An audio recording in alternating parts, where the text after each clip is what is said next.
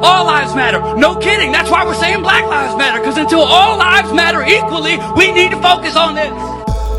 Man, oh man. Crazy ass world, huh? Hey, it's Spence. This is the Church of Spencetology podcast. If you're keeping score at home, episode 134. I know you're not. I know it's not that important. Wow. I hesitate to even do this today. You know, I thought about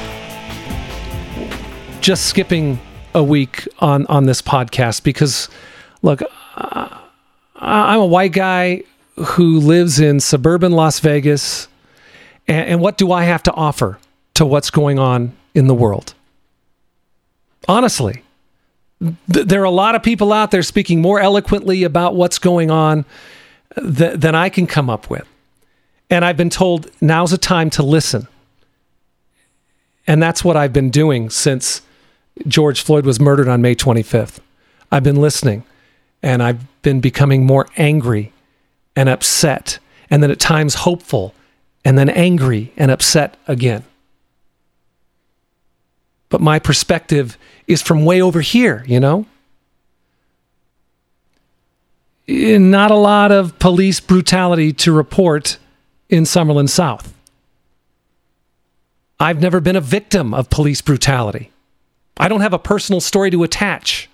So how does my perspective even matter with what's going on in the world? So I thought about not even doing this, but I have other friends online that were saying, hey, you, not to me personally, but to white America, you can't be silent now. I saw a sign that said, silence is violence. And in a way it is. If you're not speaking up for the rights of your fellow citizens, and namely African Americans, after what we saw happen on May 25th, then you're virtually complicit in the actions of police moving forward and the actions of people against African Americans moving forward. So in listening, I found a few different pieces of audio from famous people and not so famous people that kind of point out what I'd like to get across. One of the things that really is bothering me, at least in the last few days, was the hostility and the fuel being thrown on the fire, no pun intended, by a lot of people, the president included. You know, when the looting starts, the shooting starts. Unnecessary. Threatening to bring out the military. Unnecessary. You just make it worse. You're making the situation worse. I watched a video of somebody up several stories on a building and facing down where peaceful protesters had gathered in Seattle. And they were yelling. They're angry, but they're not moving forward. They're not doing anything. And you see the police incite them. Flashbangs, tear gas, dispersing the crowd. Again, the crowd was peaceful. It wasn't throwing anything at the cops except freedom of speech, and they dispersed them like that. As you're running away from a situation like that, if you're a protester, and a peaceful protester at that, how can you not be angry? How can you not want to break things, to destroy things? That's how I would feel. Now, that situation in Seattle, I did not see whether it resulted in any protester violence or looting or rioting. But that's the attitude by some, including the president, has been to incite. We've seen video after video. And we've heard people like this guy, Brendan Dilley, who calls himself a MAGA life coach, just spew hate and violence. If for any reason the President of the United States feels that it's not getting done the way it should and decides to put out the tweet that says, my fellow Americans, my fellow 2A loving Americans, it's time to take up arms against these assholes, you are all fucked in under an hour. Under 1 hour, you're done. Every one of you. We're all just at home, hanging out, or we're on vacation like me right now, watching you idiots behave the way you do, waiting for that one tweet, that one emergency text message from the President of the United States that gives us the green light to finish this entire thing in under an hour. It will not be law enforcement. It will not be one of these slow, bureaucratic justice system wheels of justice turning.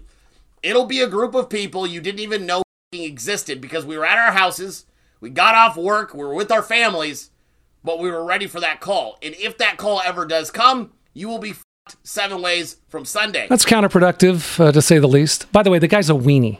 He's a tough guy with a gun. You know, he's like the clown show that stormed the Michigan State House. Look at us, we're so tough, we have guns. Oh, we're going to go to Subway and get a sandwich with our rocket launcher. You heard what he said, though. Just given the word by the president, he would happily go in somewhere, or he wouldn't, his buddies would, and kill other Americans. The president loves this. He incites this. It's not only counterproductive, it's wrong. It's un-American. It's evil. Now, some would say that the rioting and looting that comes with protesting at times is also counterproductive. And it's hard to disagree because it takes away from the message. The message is police brutality. It's systemic racism. It's the murder of George Floyd. That's what the focus should be. Change should be the focus. And when these other things happens, it takes away from that message. But to blame Black Lives Matter for the looting and rioting is absolutely ridiculous. Most of those people, peaceful protesters, they just are angry. And by the way, setting buildings on fire, I'm not going to pretend to understand the anger. I don't. As I mentioned earlier, I'm a white guy that lives in the suburbs.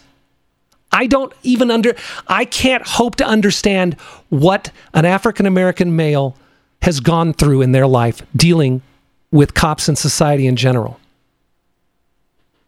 I can't.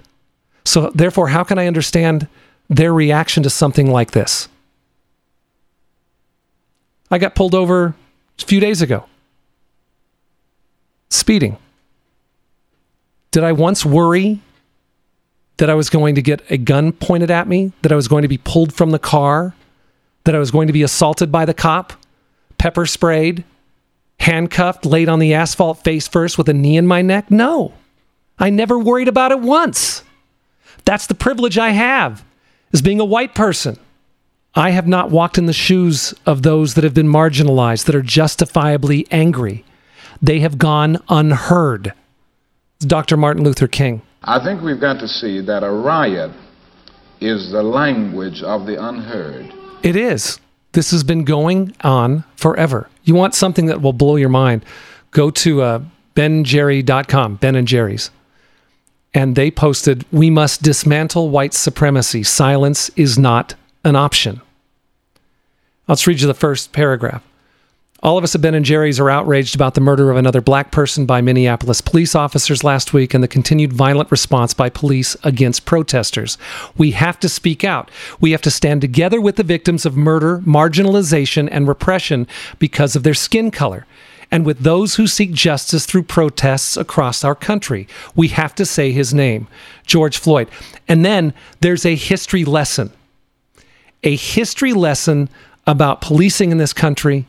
And it's absolutely phenomenal and sad to me that an ice cream company offers more leadership in a time of crisis than the actual president of the United States. And when it comes to the rioting and the looting, this isn't a black thing. It's not a Black Lives Matter thing. The original Minneapolis Target that got hit the first night. I saw Karen running out with 4 lamps. I saw little skate punks taking their skateboards and smashing out windows. For them, it was not about George Floyd or Black Lives Matters. Angry teenage pieces of shit is what I saw. And then the other day, I don't even know where it was, maybe Santa Barbara, feathered-haired blonde surfers with masks on looting a Patagonia for surfboards.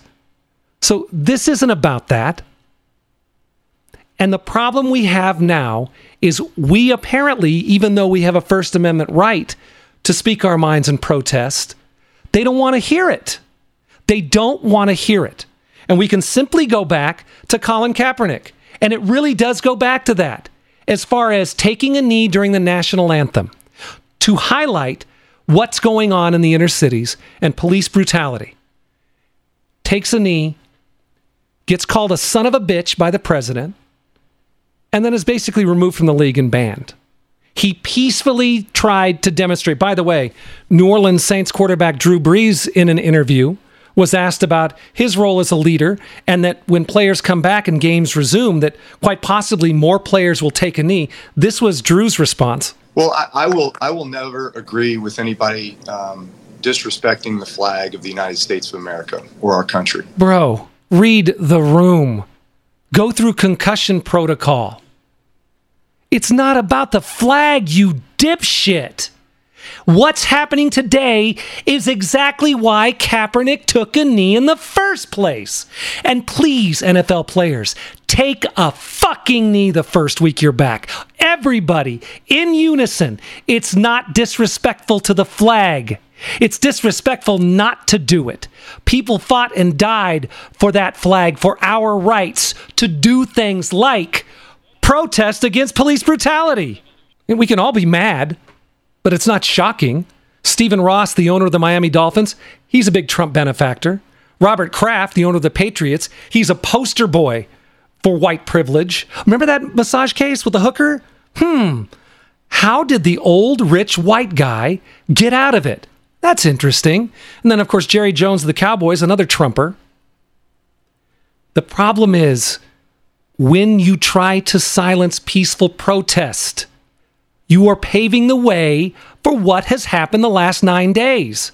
Back in 1962, President John F. Kennedy said this: "Those who make peaceful revolution impossible will make violent revolution inevitable." Kaepernick's one small little example of an African-American man daring to protest police brutality and then crushed under the foot of rich white people. That is who controls the NFL. Rich, old, white people, for the most part. It's been going on forever. African Americans have tried to protest peacefully to bring about change, and they've been crushed. Dr. King lost his life over it. One of the best speakers through this entire mess has been Killer Mike. I'm mad as hell. I woke up wanting to see the world burn down yesterday because I'm tired of seeing black men die. He also made sure to say, look, don't distract from the message. No looting, no burning, no rioting. Showing more leadership than our president has this entire time. That it is your duty not to burn your own house down for anger with an enemy. It is your duty to fortify your own house so that you may be a house of refuge in times of organization. And now is the time to plot, plan, strategize, organize, and mobilize. It is time to beat up prosecutors you don't like at the voting booth. It is time to hold mayoral offices accountable, chiefs and deputy chiefs. So well put. Hold them accountable. Do the research on the district attorneys, the judges, the mayors, the county commission, the city council. If they are disproportionately affecting African Americans, vote them out. Take the time, do the research, but make sure you vote. Primaries, and especially November 3rd, whether it's a mayor, a governor, a congressional representative, a senator, or the president. The first step is to get rid of those that you know will not treat you fairly. Vote. Other great words coming from George Floyd's brother, Terrence, about not losing the message. Don't tear up your town. All of this is not necessary, because if his own family and blood is not doing it, then why are you? If his own family and blood is trying to deal with it and be positive about it and go another route to seek justice. And seeking justice, again, is back to voting and being involved in your community. I know a lot of people have done that, and it doesn't seem to do any good. You've got to keep at it. Other ways to help, supporting black businesses, helping rebuild black businesses. A friend of mine found a great campaign to end police violence in America. It's called joincampaignzero.org, and it focuses on a whole list of different things like demilitarization. Seriously, the way the cops are outfitted, it's like an occupying force. Body cams film the police, community representation, independent investigation and prosecution when police officers don't, when they go afoul of the law, limit the use of force. How many times have you seen videos, wonderful videos, where the police have surrendered? Not space or ground or wrong or right. They've just worked with the crowd. Last night in Vegas, they just walked alongside. There are a lot of positive images from policing. The sheriff from Flint, Michigan, removing his helmet and marching with the protesters. There was the wonderful scene where the protester said, "Look, if the officers take a knee, we'll go home." And an officer came forward, took a knee. Everybody else did. All the protesters gathered in. They all took a knee. It was beautiful. And we can get there. But the police have got to pull back a little bit. They can't be a military force. They can't be what the president wants. When the looting starts, the shooting starts. It's counterproductive. It does you no good. It just promotes more violence. One of the sayings I keep seeing on social media is this phrase: no one hates bad cops more than good cops. Prove it. At least in the case of George Floyd, more police have come out and spoken their mind. And again, those symbols of taking a knee and sacrificing your ego to go along with the protesters to calm things over. It's smart. No one hates bad cops more than good cops. Speak out then. Do something about it. As George Floyd was being killed, there were 3 other cops there, which, by the way, at this recording have yet to be arrested. Maybe they're good cops. Well, they didn't do a damn thing to protect George Floyd, did they? There's that old quote, the only thing necessary for the triumph of evil is for good men to do nothing. If you're a cop and you're a good man or woman, then do something. Quit hiding behind your blue wall of silence. Step up. Say something. Try and do the best you can every day. You're the community's protectors. You're not judge, jury, and executioner. And for the love of God, stop treating people from Black Lives Matter like they're enemies. They are your community partners. Work with them for a better community. And if it needs to be said again, it's Black Lives Matter. Not all lives matter. Everybody knows all lives matter. This guy said it perfectly. He's the head pastor at Hillsong. It's a church in Manhattan. Listen to Carl Lentz, again, a Christian pastor, explain Black Lives Matter. I said a statement last week which was a very mild statement because I believe we want to agree with God. We want to be on God's side. My statement was this: for me, I believe that Black lives matter. That's what I said. Anybody with a functioning brain understands that all lives matter. Anybody.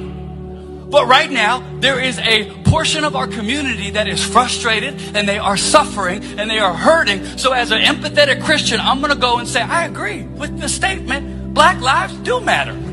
But I was glad some people disagreed with me because I kept saying, do Black lives matter? Yes or no? Yes, but. I'm like, there is no but. We disagree.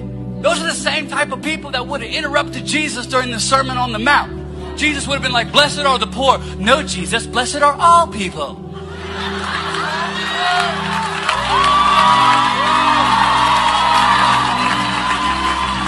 Since when does highlighting one issue disparage another?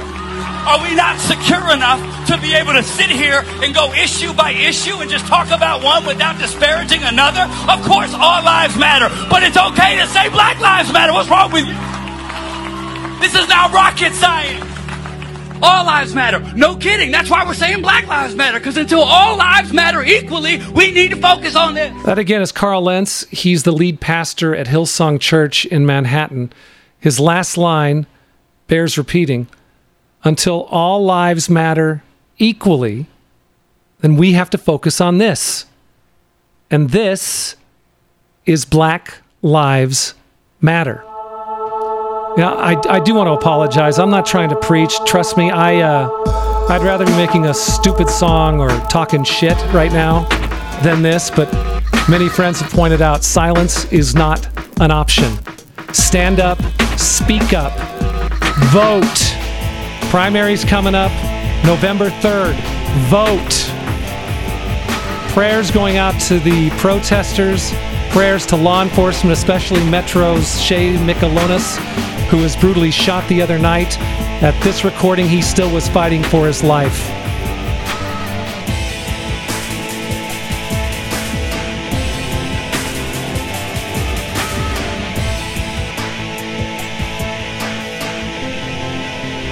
Thank you so much for listening. Stay safe. It is time to beat up prosecutors you don't like at the voting booth. It is time to hold mayoral offices accountable, chiefs and deputy chiefs.